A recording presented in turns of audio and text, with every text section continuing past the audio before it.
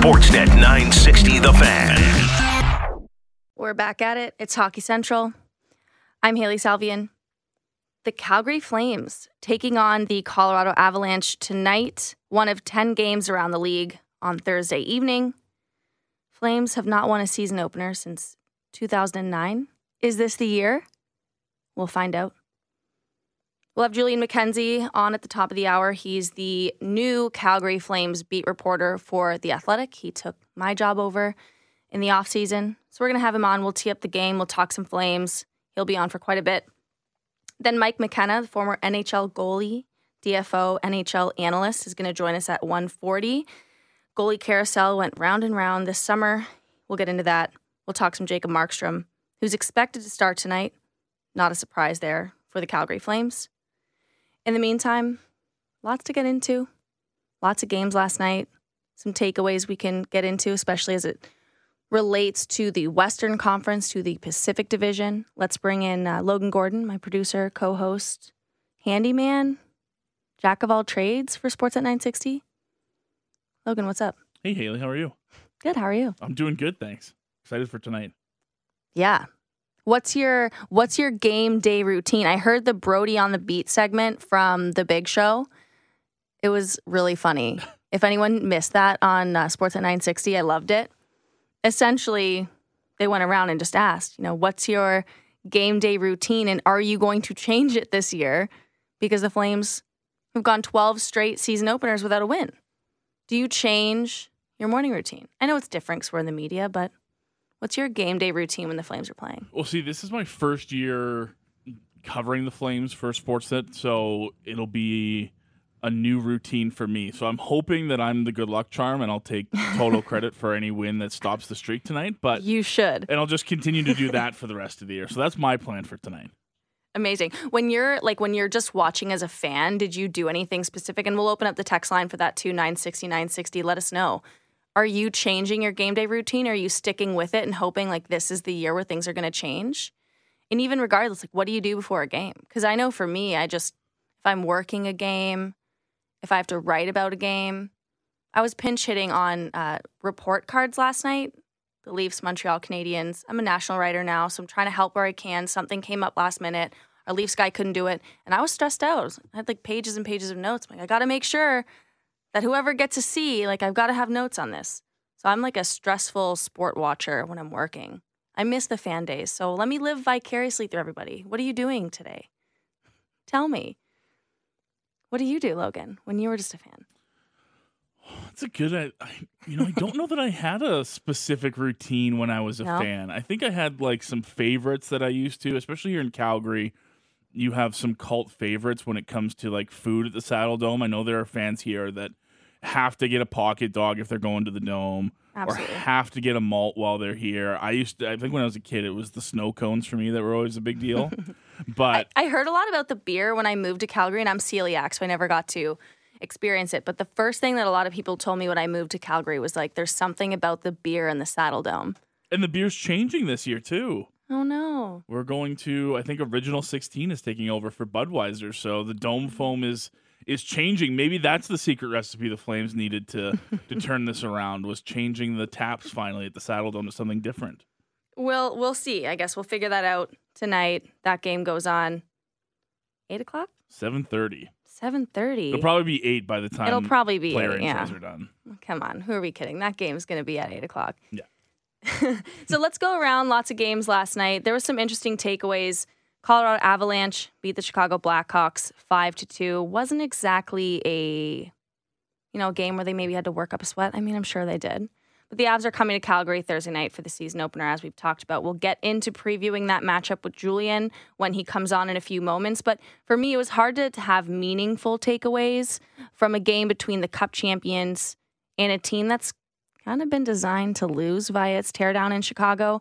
So I think if anything, you just wonder, did the Avs provide a blueprint for Chicago or any rebuilding team?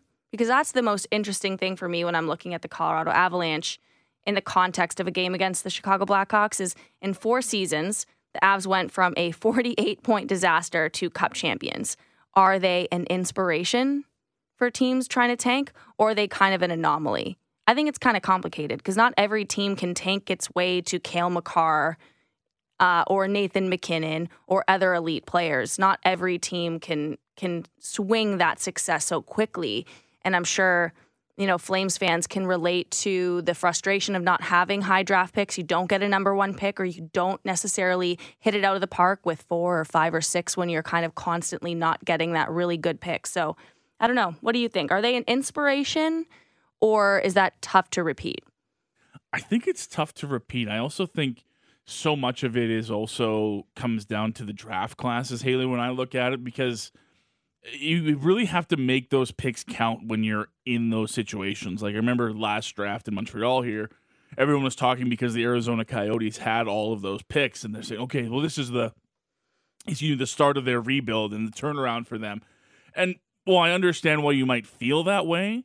I also think it's premature to say that just because you have a large number of draft picks and some of them happen to be near the top, you still have to make those picks count. And that being said, when you have a pick or you have an opportunity like that, say in the top 5, and you happen to miss out on it, I think it's even more detrimental to the process. So I don't know that Colorado's a good blueprint or not for others to try to mimic. I don't even know that tanking is necessarily the best way to go about it in a lottery system anyways in the NHL. Yeah, I always feel bad for Detroit Red Wings fans because they have dropped probably more than any other team, and that's been rebuilding in earnest for the last couple of years. So we'll see what the Colorado Avalanche look like tonight. They're going to look a lot different than the last time the Flames would have played them last season. Again, we'll tee that up with Julian in a few minutes. Another thing I want to talk to you about, Sean Monahan scored in his Montreal Canadiens debut last night. It was his birthday. I thought that was really nice to see. I'm sure there's a lot of fans who agree. I saw a lot of the reaction on Twitter. As we all know, Monahan has been through a lot in terms of injury over his career, specifically over the last few seasons. He had 2 hip replacement surgeries in the last 2 off seasons. He gets traded out of Calgary, essentially a cap dump deal for the Flames to be able to open enough money to bring in Nazem Kadri. I think that was hard maybe for some fans who latched on to Monahan, who liked him as a person.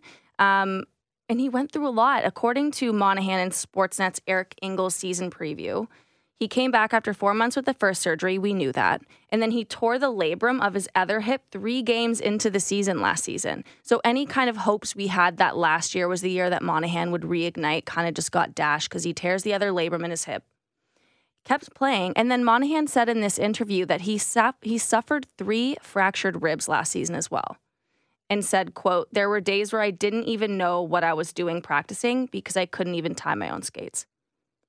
He had a nice debut with Montreal again on his birthday, and I'm just hoping he can stay healthy and turn his career around after the injuries kind of derailed it over the last few years. I'm sure there's lots of fans who agree. Maybe there's fans who say he's not on the team anymore. I don't really care. Move on. Another guy we're probably thinking that, Johnny Gaudreau.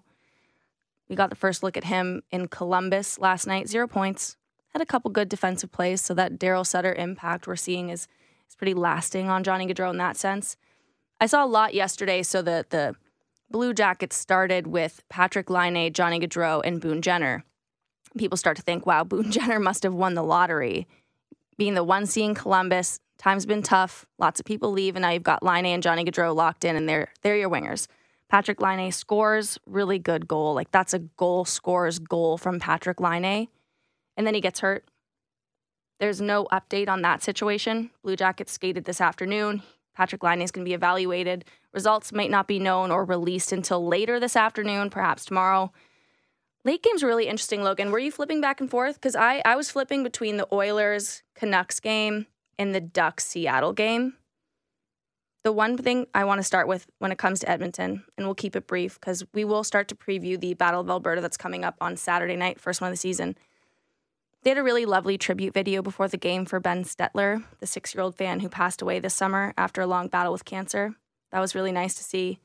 They made the comeback win over Vancouver.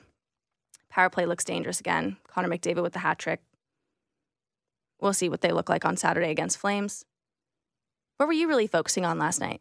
Did you watch any of the Seattle-Anaheim game? I did. I was like you. I was flipping back and forth, and I didn't think I was going to have to after Vancouver came out so strong against Edmonton in that game, but I guess that's a lesson for me to learn because, as everyone pointed out last night, you're never really out of a game when you have 97 on your side, and that was another key example of that last night. But yeah, I was really curious because, especially being here in Calgary, Haley, I think it's always interesting to watch teams that you're going to see on a pretty consistent basis, and the Ducks and the Kraken are both kind of in interesting spots. They've both sort of got these young talent pools and are trying to take the next step. It's Troy Terry and Trevor Zegras in Anaheim.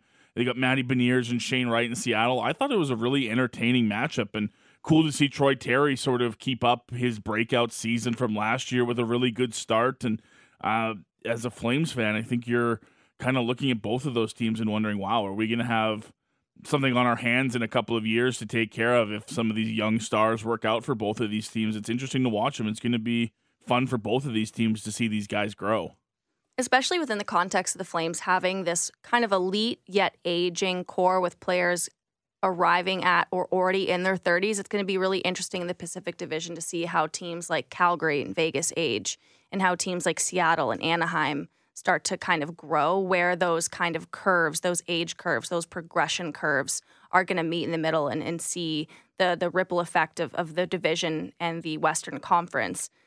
One thing with Seattle, Matty Beniers did not disappoint. I did a Sportsnet preview with Ken Reed and Sam Cosentino the other day. And Matty Beniers was my pick for the rookie who was going to have the biggest impact on his team this year. He had a nice stint in Seattle last year coming out of college after the end of that NCAA season, 9 points in 10 games. Looks like he's just going to pick up right where he left off. He scores 2 goals in the season opener for the Seattle Kraken. But conversely, Shane Wright, the 4th overall pick, played just 6 minutes and 14 seconds.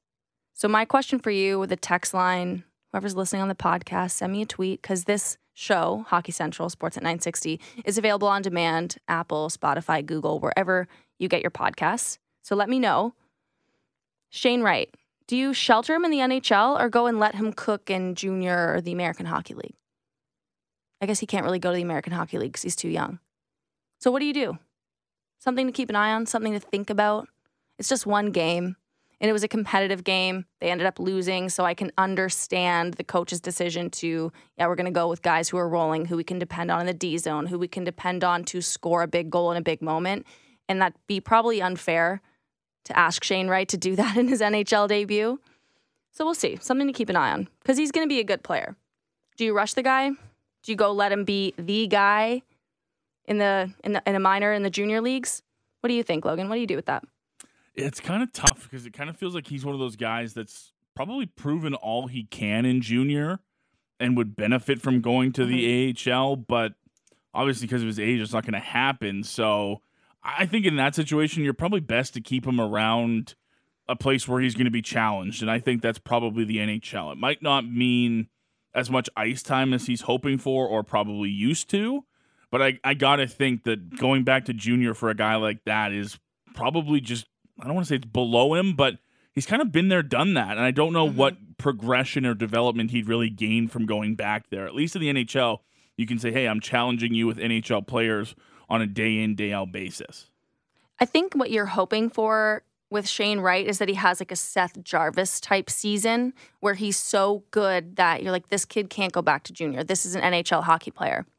And I was talking to Rod Brindamore last week on my podcast, The Athletic Hockey Show, and that's what he was saying with Jarvis is he comes into training camp and you're just trying to get a look at him, right? Because he's coming into camp, he's one of your top picks, and then he's so good, and it's like, well, I can't send him to the American League, but he's not a junior guy anymore. He's an NHL hockey player, and he proved that in camp. He proved that through his play. Seth Jarvis was great last season for the Carolina Hurricanes. So that's what you're hoping for with Shane Wright this season, without putting too much pressure on a really young player who hasn't been there, done that yet.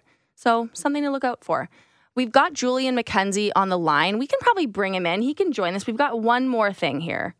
Logan, you wanted to talk about the Bruins game, and I am open to taking this one on the teeth. I was not sure, and it's one game, so I'm not going to say I'm completely wrong yet, but I wasn't sure if the Bruins were going to be able to tread water through some of these injuries that they had in the preseason.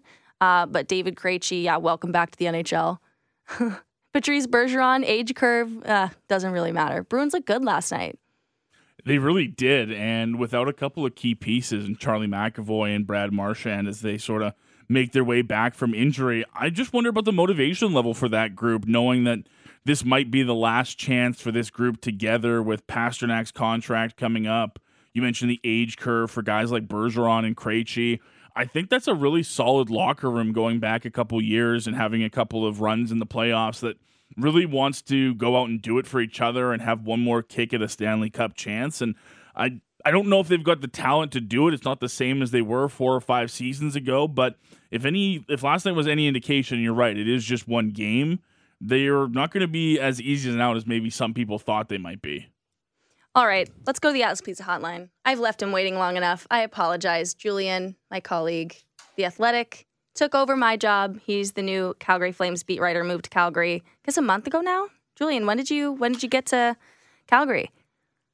Hey, everybody. It will be a month in 2 days. Amazing. Are you loving it? It's one of my favorite cities.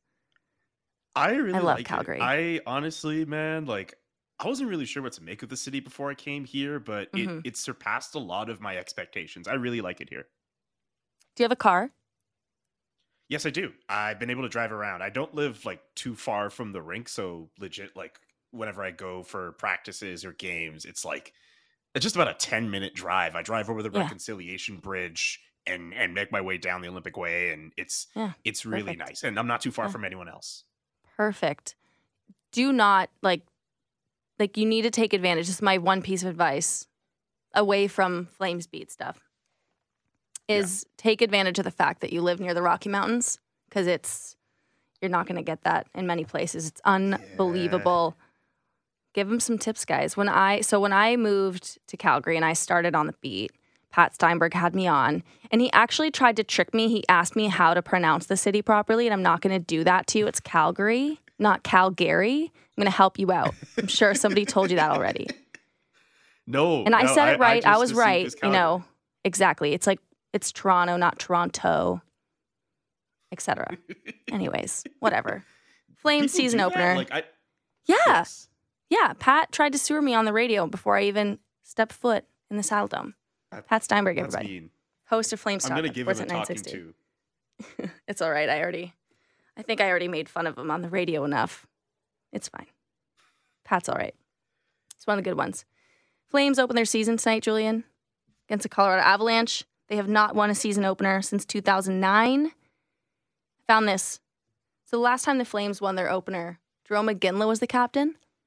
Mark Giordano's cap hit was $891,000, which is about what he's making in Toronto, actually. So maybe that's a sign that, hey, things are aligning. Gio is making around league minimum-ish. Maybe that's the common denominator. I don't know. Brent Sutter and Jay Bouwmeester were making their debuts, and Daryl Sutter was the general manager of the Flames. 12 straight seasons without a win. Julian, is this the year? Now that you're here, of course. Yes. Is this the year? I say this is the year they do it. I think, here's the thing. The Avs played the night before. They celebrated their cup win. They're probably still in that little post-cup days. They got into Calgary pretty early in the morning. So they're probably going to be tired off of that. And Calgary, look, they've been raring to get themselves going over these last few days. And look, I think with the way that they're built and the motivation they're trying to get themselves going for, and all this talk about chemistry and trying to gel, I could see them in a position where they could steal one off of Colorado. Not to mention, I'm not sure who they're going to start in net, but maybe it's possible they don't put in their starter tonight as well. So there is an opportunity for Calgary to get it going. I heard about this whole 13-year layoff from winning the first game of the year. I looked back on Hockey Reference and I was like, you know what? Nah, I think the Flames are going to do it this year. If I get proven wrong, I get proven wrong. But I think the Flames, this is the year they do it. They win the first game of the year. I think this is it. Julian's bringing the vibes for his first opening day in Calgary. This is great. It's perfect. I have to. No choice.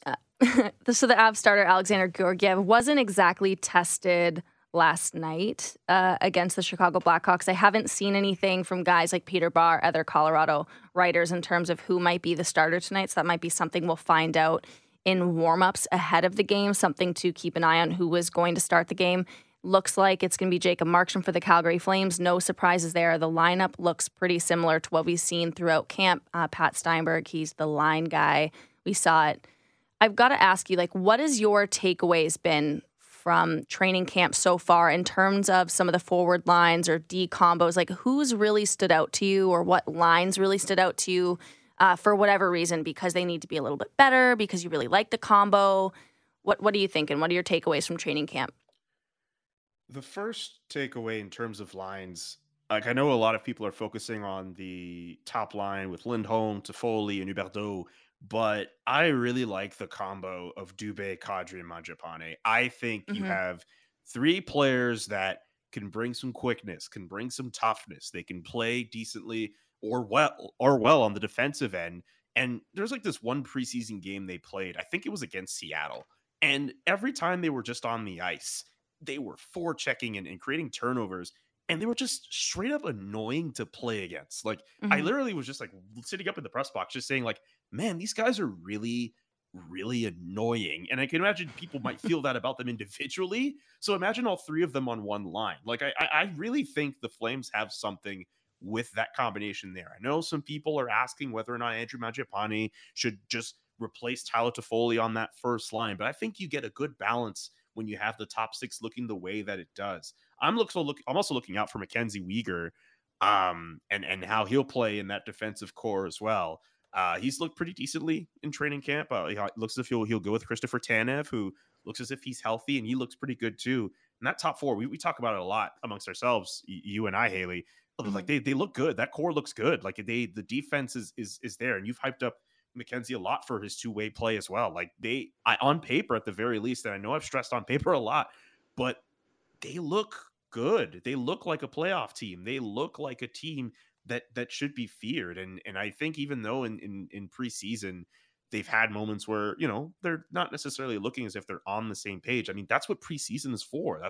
Maybe you're not necessarily going at 100%, maybe at a 60 or 70% pace, but like, I think with the way the Flames are built, at least there's reason to be optimistic about how this team should go for this season. Absolutely. I like what you had to say about the second line with Kadri, Mangiapane, and Dubé. I mean, Andrew Mangiapane, he had the breakout year that everyone kind of saw coming. And I think the really interesting part with those three players is they're very tenacious. They're good on the forecheck. Dubé and Mangiapane have some really nice chemistry. They were typically the PK duo together last season. Daryl Sutter likes to go with his two forwards that will always kind of be on the PK together. So last year we saw a lot of Dubé and Mangiapane on the PK. You had Lindholm, Backlund, Trevor Lewis, Blake Coleman. Those were kind of the main forward guys that were relied upon shorthanded. And I think what was great about Dubé and Mangiapane is how quick they are. They have some pretty, I think in terms of the team, probably the best straight line speed. Those two, they have good instincts. They've got Mangiapane specifically has a nose for the net, and maybe that's not as important on the PK, except if you're going for a shorthanded opportunity. But when you're looking at their 5-on-5 play and you're looking at a line with those two players and a center like Nazem Kadri who can score on his own, he can set up his players or his line mates, He can make plays. He's a real dual threat, and I think I like the combo of those three, where you've got someone like Nazem Kadri who can make the play, or someone like Dylan Dubé who can be really hard around the boards, get the puck retrievals, and you've got someone like Mangiapane with the nose for the net. He can get inside position. Like, most of his goals last year were right on the doorstep. He's always up the middle. He's always in the prime real estate. He's really good at getting in between, the face-off dots, getting between those lines. So I think that's a line that we're going to have to look out for. I know you had a bold prediction about Dylan Dubé this season. Is Dubé going to have the breakout year that we've kind of been waiting for? He scored 18 goals last season. Some of them came in the latter half of the season. So I don't know. I don't want to say that he hasn't been productive. But are we going to see like a Dylan Dubé arrival in a different way this season? I think if they keep him around on that second line and he produces on that line, there's potential for it. I genuinely think there is an opportunity for him to get to that point. We kind of have something put together for these different all 32s that we do at The Athletic, and we get asked all these different prompts. And we ultimately decided as the Calgary consensus that Dylan Dubé not only spoiler alert, only on this radio station. Not only will he be Still read the story. Yes, please do. But Dylan Dubé, I think with where he's placed, he's not going to be in a situation where he's going to be in and out of the lineup. He'll be in a situation where he'll be playing in a top 6 role. And I think if he continues to vibe with Nazem Kadri, he could put himself in a position where he could get 30 goals this year. That's going to be the bold prediction. Like, bold prediction, Dylan Dubé, 30 goals. Mark it. Julian McKenzie. Like Andrew Mangiapane to say he's going to be doing something bold, like he kind of did that last year. It's kind of hard to say, like, oh, Nazem Kadri's going to do something bold. He's already coming off his best good player year. Going to do something good this year. Predictions. Like, what do you expect us here. to do? Yeah. It's like Dragon's Breath. I don't know if you've heard that segment from George Russick on the Big Show, Dragon's Breath, where you just get all these ridiculous takes. Like that's basically. Is he going really hot?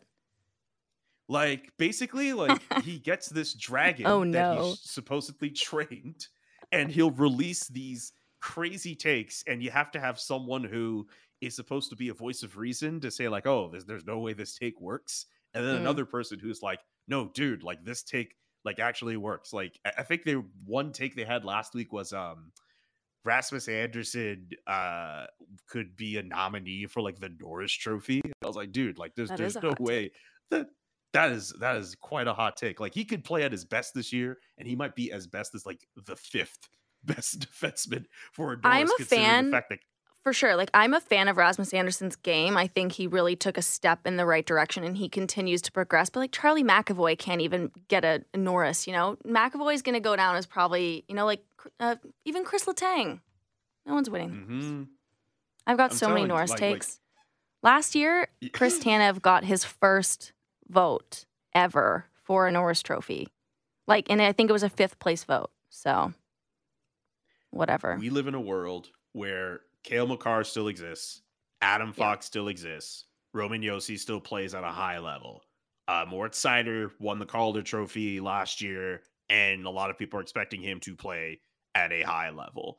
Mm-hmm. There's a lot of good defensemen out there, so if Rasmus Anderson's going to beat that guy, he might be no better than 4th or 5th. But all that to say, like, hot takes would be great for the Flames. 100%. I agree with that. Absolutely. 100%. But in the meantime, I don't know if he's going to get to that point. Yeah. That dragon actually was just the goose that was on the field in the baseball game last night. It got thrown in the garbage. Or it was the pigeon that was sitting on the table in Montreal. Yes, I saw that. I saw a few fun photoshops out of that too. Like someone, a funny comedian named Leah Strelski did like a Photoshop where she put the pigeon in like a Canadiens jersey on the ice with everybody. That was pretty fun. I saw a Sens fan, because I worked in Ottawa for a couple years, and this was my favorite one probably. A Sens fan just quote tweeted the pigeon at the microphone saying like Brendan Gallagher discusses Habs opening night. It's great. Oh, it's good stuff. That's good. But anyways, we got more Flames to talk about. It's the season opener, home opener tonight. Is there a new player? I know you talked about Mackenzie Weegar, but is there a new player or just somebody? I guess they're all new for you technically. Like, is there someone you're really excited to see play in person? And not in terms of, you know, wow, I'm such a fan because we are media members, but is there someone you want to see in terms of what they can do for this team? Because I think seeing them in the preseason, seeing them in practice, it's totally different when you see them on the ice playing in an actual regular season game. Is there one guy that you're really honing in on tonight instead of maybe Mackenzie Weegar, since you did touch on him and his importance already? Not to go the obvious route, but Jonathan Huberdeau is the guy I really want to focus on. And it's kind of funny because, like, coming from Montreal, obviously a guy who, as we would say in Montreal, un gars de chez nous, obviously there would be an emphasis on him because of the fact that he was doing so well in Florida, but also because everyone in Montreal focuses on the Canadiens so much. No, I didn't get to watch Jonathan Huberdeau all that much as a Florida Panther. We only saw from a distance heard about from a distance about how good he was and the amount of assists that he was putting up. And he's turned himself into the best left winger in the game. I'm sorry if people still think that it's Johnny Gaudreau and they want to hang on to that. But no, Jonathan Huberdeau, as I would say in Quebec, is the best left winger in the game. He is a great passer. He's a good goal scorer. Daryl Sutter, straight up, just unprompted, said he's the best passer the Flames franchise has ever had. I didn't ask that question. No one said, like, hey, can you tell us who this is? No, he just said straight up, he is the best passer the franchise has ever had. And in the limited amount of time we've seen him in preseason, he has been able to show creativity. He's been able to show that he can get goals working down low. I'm not going to say he's this lightning quick skater up the ice, but so many people keep talking about that play he set up where he made that spin move and skated up. Like, it was unreal. There are people who are saying, like, it's the best goal they've seen in, like, Flames preseason. Like, he's going to be the star for this team. He has to make up for the lost star power this offseason. And tonight is very much going to be the first of many nights for Jonathan Huberdeau to establish himself as that star. I think his sister is also singing the anthem as well. He has a handful of family members in attendance tonight too. Like, this is going to be a big night for him to show out and for a lot of Flames fans to get behind him as their top line left winger. He is probably going to be the player I'm going to focus on the most. Yeah, it's going to be interesting because I think, we've got to remember, I mean, he had 85 assists last year. He tied Johnny Gaudreau for second in league scoring 115 points. Obviously was a Hart Trophy candidate. Again, he's an all-star. He's a great player. That's a fact. Huberdeau is very, very good. I do think the open question with Huberdeau is, how is he going to, is he going to be the play driver, like the guy on the top line in Calgary? Because, he wasn't tasked with going up against top competition as often in Florida. That was Alexander Barkov's, kind of space. He was the top line guy, Barkov, and Huberdeau played on the second line. How is he going to adjust to being that guy who top defenders for the opponents are facing every single night? And how is the Calgary's new top line going to adjust to changes? It's two new wingers. Elias Lindholm is still there. It looks like it's going to be Huberdeau and Toffoli on his wings. And I think last year what made the top line so great, and I don't want to keep trying to compare it because it's a new season, it's a new team, and we'll turn the page on that. But I think what made the Flames top line so good last year is it wasn't always one guy driving the line. It was how good the three of them meshed together. I thought they all complemented each other really well. I thought they all elevated each other's play, and I'm going to be really curious to see if they can recreate some of that great top-line chemistry with Lindholm, Huberdeau, and Toffoli. What have you seen? And we've got just a couple minutes left with you, Julian, because I ramble a lot, which is, I guess, why they gave me a show instead of just rambling on other people's shows. Like, here, just do it yourself. Well-deserved show, by the way. Congrats. Thank you. But what do you make of the top line so far? Are you seeing that they're trending in the right direction? I think they are. I really think with what Huberdeau's tried to do with his vision, trying to find his guys, I feel like in some of the preseason games I've seen, he's doing more of that. It's just the challenge is just finishing, and I think a lot of pressure has been heaped upon a guy like Tyler Toffoli, who has shown that he can score goals and has played on top lines before. He's done it in Vancouver. He did it in Montreal. He just has to get to a point where he's able to make that extra step where he can get that pass from Huberdeau.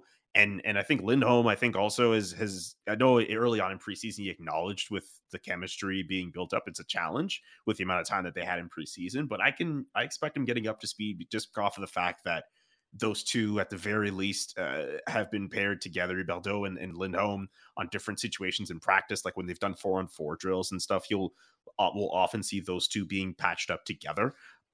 So I think there's definitely something there. It's just a matter of being at the right place at the right time. I think Huberdeau has done a good job of finding his teammates. It's just a matter of them being able to receive his passes and essentially just finish. And that play that I referenced earlier, that play up the wing, I think that very much was when you're trying to come up with an idea and you're struggling, and then you get, the light bulb goes off. Like, that's the first time that's one of the few times we've seen the light bulb kind of go off. Or I don't know if another analogy works where, like, you're cooking spaghetti and then you take a strand and then you throw it on a wall and you hope it sticks. Like, that is a strand of spaghetti sticking onto the wall. We're seeing progress.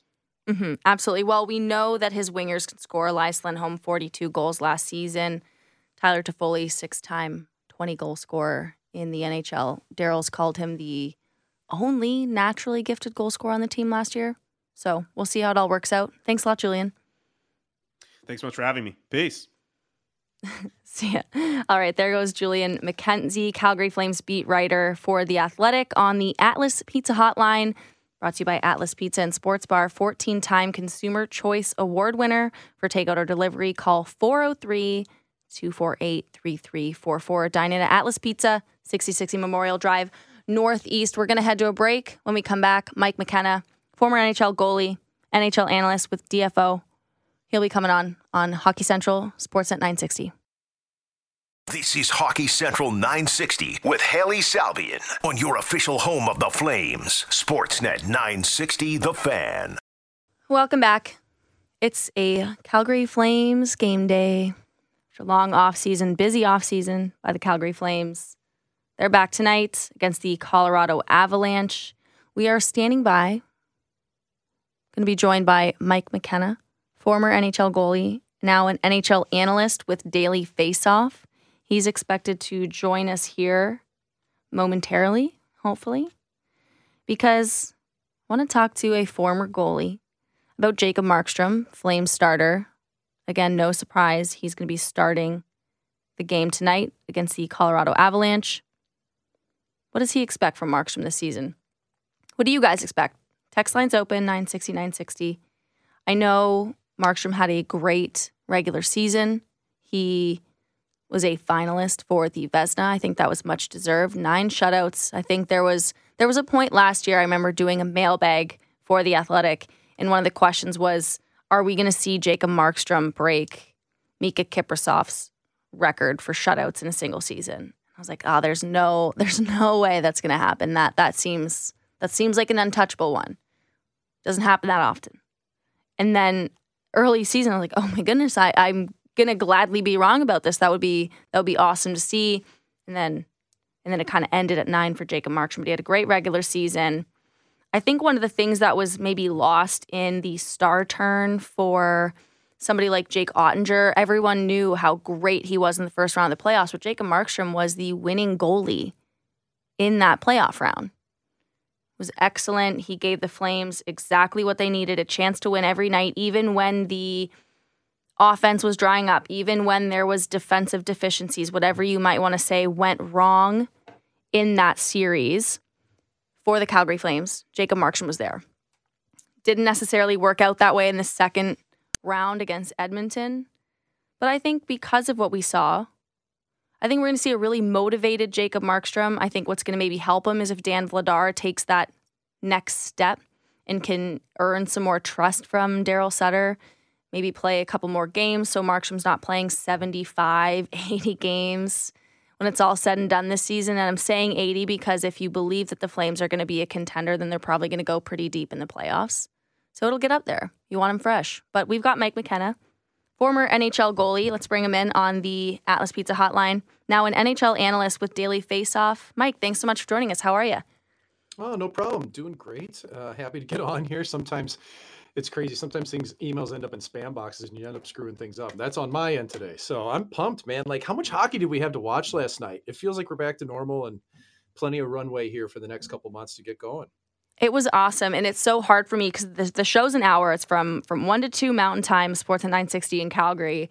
And today I was like, oh my God, there was so many things. I want to talk about everything. There was 6 games last night, 10 tonight. I need more time. I need more hours to talk about everything because I have a lot of thoughts. I love hockey. Obviously, you kind of have to if you want to work in this business because it's a lot. It's a lot of hockey. But it's awesome. There's so much to dig into, and I'm so excited to have you on here for the next little bit because particularly the goalie carousel went round and round this offseason, as it kind of typically does. And we got a first look at some guys, Matt Murray last night, Jack Campbell. We're going to see him. It's expected we're going to see him as the starter in Edmonton, barring something unforeseen for the Flames in the Battle of Alberta on Saturday, the first one of the season. I didn't love Matt Murray's start in Toronto last night. What did you think about some of the new faces in their new homes? We saw Alexander Georgiev in Colorado, his first start. I'm not sure if we're going to see him tonight against the Calgary Flames. Maybe because he didn't have to do a whole lot against Chicago, but we'll see it as a pretty tight back-to-back in the first 2 games of the season. You don't want to tire out your number one that early. But what did you think, Mike, about some of the new goalies that we saw make their debuts with their new teams? Yeah, I'd expect Francouz to play this evening. Anytime there's a back-to-back scenario, especially at the start of the year, it's pretty taboo to run a goalie twice in a row, especially on a team that's as good as the Colorado Avalanche. When you look at the kind of hot ticket games from last night, obviously all eyes were on Matt Murray in Toronto. All eyes were on Jack Campbell in Edmonton, and I really clued in on those as well. And, it's funny because it was kind of a reversal of games. Matt Murray's game was okay through half of it, and then a couple of goals late, the game falls apart. Canadians are able to beat the Toronto Maple Leafs. And I think with Murray's game, though, I have concerns with it. He's still not tracking the puck the way he did when he was younger. He still plays the game so low and wide that he has a hard time staying square to shots and being able to track pucks laterally as well. And, he gets into trouble with that. So I haven't seen much from Murray that looks any different previously than what has been his struggles in past 3 seasons. You can write off a bad season for a goalie, but when it's been 3 consecutive, it's hard to come back from that. It really is. Now Jack Campbell, to me, that's interesting because did he have a great start to the game? I don't think we could say that. I mean, the Oilers were down 3-0, 21 minutes in, but you do have to account for how the goals go. Pettersson's driving the net, whatever. JT Miller, absolute rocket right past his shoulder. And I get it's a clean shot. Now, Haley, we're at the point in the world now where goalies aren't allowed to allow clean shots in that anymore. It's automatically a bad goal. Well, if you break it down where that puck went in compared to, let's say, Matt Murray's goal against on Cole Caulfield, the JT Miller goal on Campbell, JT Miller plucked a spot that was 6 inches by 14 inches versus Murray, who gave up a quarter of the net. So I'm okay with that one for Campbell. I thought Campbell was absolutely phenomenal, though, in the second period. And I thought that he kept Edmonton in that game. He made a breakaway save early in the second period, right after Kuzmenko had scored to make it 3-0 in favor of Vancouver. And then he backed it up with more one-timer saves on Pettersson, another clean breakaway late in the second period. So I was really happy with Campbell's game. I wasn't encouraged by Murray's, and it's going to be tough in Toronto because I don't know if he's going to face a lot of workload. He's not going to face a lot of shots. So that pressure mounts. The less shots you face, the bigger those saves are. And he's going to have to find another gear. I was pinch hitting the Athletic has Maple Leafs report cards after every game, and something came up with the guy who usually does it. And I don't want to say I felt bad. Maybe it's just because I read so many of the comments and started to feel bad. But I did not give Matt Murray a passing grade.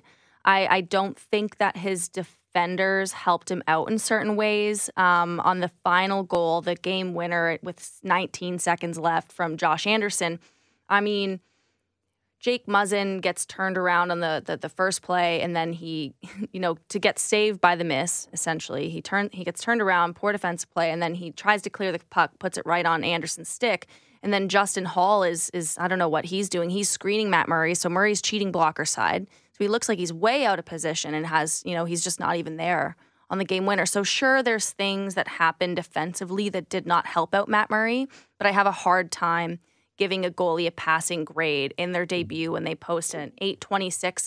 And as you said, you don't get a lot of workload. You can't let 4 goals in when for all the defensive deficiencies the Leafs had last night, for as sloppy as they looked, for as bad as it might have been, they still outplayed the Canadians. They were still in the O-zone quite a bit more. And they only allowed 23 shots on goal. Like, I'm sorry. I don't know. Maybe I'm being harsh. I've never been a goalie. Maybe I shouldn't be because I don't know what I'm talking about. Put me in the net. I'll let in however, terrible. I played goalie once when I played soccer, and it didn't go well. I got very bored. I can't dial in like that. But it's just not something I was like, I can't give this a passable grade. I played in the National League and didn't do very well at it, but at least it gives me right to pass judgment on what I see with the eye test.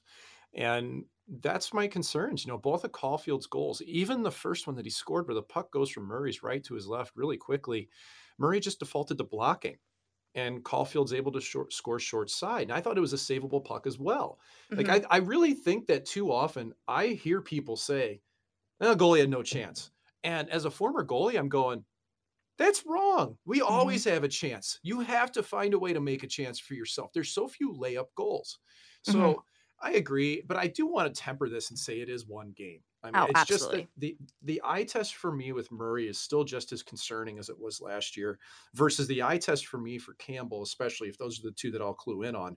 I was really encouraged by what I saw last night. I thought that he was on top of his game. You mentioned, goalies always have a chance. And the other thing you kind of mentioned with Matt Murray is he plays a lot low and wide. And I just think you start to think about, and we start to shift now to the Calgary Flames, who open their season tonight against Colorado. As mentioned a lot throughout this show, it's going to be a big game. I'm sure a lot of fans are very excited that the Flames are finally back. They're at the Saddle Dome, get to see all these new faces. But I want to talk about Markstrom because when you talk about a goalie always having a chance, that's a guy who battles. Like, even if Markstrom's not seeing the puck great or he's having an off night, he is someone who will battle in the crease to do what he can to stop the puck. And he's somebody he's big. He's one of the tallest goalies in the league, 6'6". But I think the thing you see so often with him too is he doesn't drop down low right away. Like, he stays up and big. Like, he's a very intimidating goalie to go up against because he doesn't drop like Matt Murray does. Like, Matt Murray makes more space in the net for the shooters to score on because he's dropping down too early. And I don't think you see that from Markstrom a lot. You see him when he's on his game. He's tracking the puck. He's very active in his crease. He's sealing his posts, and he's just big. And with Jacob Markstrom, when he's on, it's hard to beat him because there's just no holes. Am I way off here? Like, can you just tell us what makes Jacob Markstrom such a special goaltender? A lot of Markstrom to me comes from working with Ian Clark in Vancouver, who's one of the to me, he's a Mount Rushmore goalie coach in the NHL. I was lucky to have him during my career as well. And he's really ushered in, along with other goalie coaches. I'm just specifically because of the relationship Markstrom and Clark had, but he's ushered in kind of this new approach where when the puck's far away, you can stay upright in your stance. You don't have to stay low. You try to stay as balanced on your edges as you possibly can so that you can stay agile in the net. When your feet are so far spread apart and you're so far on the inside edges, like, just stand out in your driveway and try to move like that. It's hard to do. You can't rotate. You don't have any push because your knees are so bent and wide. So when you're more balanced, when you're a little more upright, you have a chance to adjust and you have a chance to get places on time. And when you have that, you arrive earlier and you present big. Everything that you just said to me is what I describe to goalies that I'm either coaching or working with as presenting big. And you look at those goalies that have been with Clark, you look at Demko, you look at Markstrom, Bobrovsky will do it when puck's higher as well. Like, there's a method to this that you see. And now you look at Vasilevsky does it, Ottinger does it, Shesterkin presents big. That's a key factor to me, and I think, there's goalies out there like, let's say Logan Thompson in Vegas. This guy's got all the skill in the world, massively talented, but I think he's a little bit low and wide as well. And I wonder if that'll catch up to him in the same way as it does Murray, if he's not able to find a little bit better balance and play a little bit more upright when the puck's further away. Sorry to put you on the spot with this, but I've got to ask, where does Jacob Markstrom kind of stack up for you when we're talking about starting goaltenders in the Western Conference or even just the Pacific Division, if I'm opening that up too much? But where does he stack up and what kind of edge does he give the Calgary Flames? Well, I think Markstrom's a top-tier goalie in the NHL, and assigning rankings is really difficult. But to me, if you're paying somebody to be your starting guy, he's easily top 10. To me, probably right in the top, I'd say 5 or 6. I think when you look at the Pacific, it's kind of a mixed bag right now because Campbell, to me, is still in a prove-it scenario. John Gibson, I think he's had a really tough last couple of years and hasn't adjusted. Well, by the way, he looked unbelievable last night. So he looks like he's overhauled his game over the summer. So maybe we're going to see a resurgent John Gibson. Jonathan Quick, he hasn't adapted his game. Peterson, kind of the same way. So, like, when you're starting to look into the Pacific, I think Markstrom is your front runner in that division in a lot of ways, unless you're looking at Demko. Like, he's the one that I think has the ability to challenge him, both Ian Clark guys. But that's just kind of from the start of the year. The nice part, though, for Calgary is that I think Dan Vladar's done a really good job, and I would hope to see him more often this year. It's just under Daryl Sutter, I don't expect that to happen. He loves to ride one guy. That's his thing. But I think that in general, though, especially Calgary has done such a great job of building out their goalie department. Jordan Siglet is the head of it. Jason LaBarbera, good help that was down in Stockton, now in Calgary. That's the reason why you've got somebody like Wolf, who's knocking on the door that, if you ask me, it's going to make a nice trade piece out of Daniel Vladar. I think that's what's going to eventually end up happening as Wolf ascends towards the NHL. That's really interesting, and I think there's so many fans who are excited to see what Dustin Wolf can do. I mean, he was the AHL goalie of the year last year, and the conversation around him so often is, he's small, and you hear all the time, big goalies, big players, whether it's a skater, forward defense, bigger guys need to prove they can't, whereas a smaller guy needs to prove that they can, and all Dustin Wolf has done so far in his career is prove that he can win, and he can win titles, he can win hockey games, and he can make big saves. So we'll see how his career continues to progress, because I know there's a lot of fans who are very excited about Dustin Wolf. They should be. There's a degree of detail to his game, and there's a level of success that he's already found at a young age. And really, for me, it's just a matter of backing that up. You take a goalie that's the AHL goalie of the year. In my eyes, and especially at his age, you just want to see him have one more season where he carries the mail, and then you say, boom, we're ready. And that's kind of where Vladar's contract's out as well. So that's why you want to develop, though. Like, Haley, you develop goalies, you develop trade chips. You get prospects back in return out of that. And that's why it's so important. It's not just for your team. It's for pieces of the puzzle that you can utilize down the road. Yeah, Vladar is a restricted free agent this offseason, I believe, so he's got some team control. Don't have it right in front of me. I don't believe he's arbitration eligible, but somebody can correct me if I'm wrong there. So I think what you'll see, as you said, you can sign Dan Vladar to a little bit more term until Dustin Wolf is ready to take that backup space. And then you got a really good trade chip and a really nice backup goalie in Dan Vladar. He is arbitration eligible, so I was incorrect. I just fired up cat friendly there. I think he may end up being like a Husso scenario. You trade for his rights, do the big signing. I could see that easily happening with Vladar, but I know that the organization does love him, and there's really a belief that he will be a starting goalie in the NHL. Yeah, he's great. I'm a big fan of Dan Vladar. He's very, very nice. I said a lot last year that if he was like in Toronto in one of those markets, it would be Jack Campbell level conversations about how nice this guy is all the time. So lots of us in the media are fans of just having a nice chat with Dan Vladar because he's great. I've got 60 seconds left with you, Mike. I'm going over time here because you were late. I'm so sorry. Sportsnet Today is coming up next. No. I ramble. It's my fault too. It's fine. I said I need more hours. I actually don't need more hours. 1 hour is totally fine for me to talk to myself and talk to people. But can you give me one bold prediction, whether it's goalies, teams, whatever, one bold prediction this season before I let you go? I got one. This is my biggest. I think Pete DeBoer wins the Jack Adams. I think the Dallas Stars finish second in the Central Division, and I think Pete DeBoer takes home the Jack Adams. Oh, wow. Yeah. And that was really Look tight, at his less track than 60 record. seconds. Yeah. Look at his track record. First year with the Devils, first year with San Jose, first year with Vegas. He's been lights out with those teams as a head coach. So I like that club in Dallas, especially with Ottinger in net. Mm-hmm. He was a star in round one. You don't have to tell Flames fans about that. Mike, thank you so much. I really appreciate your time. Welcome. Thanks for having me on, Haley. No problem. There goes Mike McKenna, former NHL goalie, NHL analyst with the Daily Face-Off on the Atlas Pizza Hotline. That chat was brought to you by Atlas Pizza and Sports Bar, 14-time Consumer Choice Award winner. For takeout or delivery, call 403-248-3344 or dine in at Atlas Pizza, 6060 Memorial Drive, Northeast. I'm Overtime. There's another show coming up here. Thanks so much, everyone, for listening. This has been Hockey Central on Sportsnet 960. Calgary Flames, Colorado Avalanche, one of 10 games coming up on the schedule on Thursday night. Thanks, everyone, for listening, and enjoy all the games tonight and enjoy the Flames.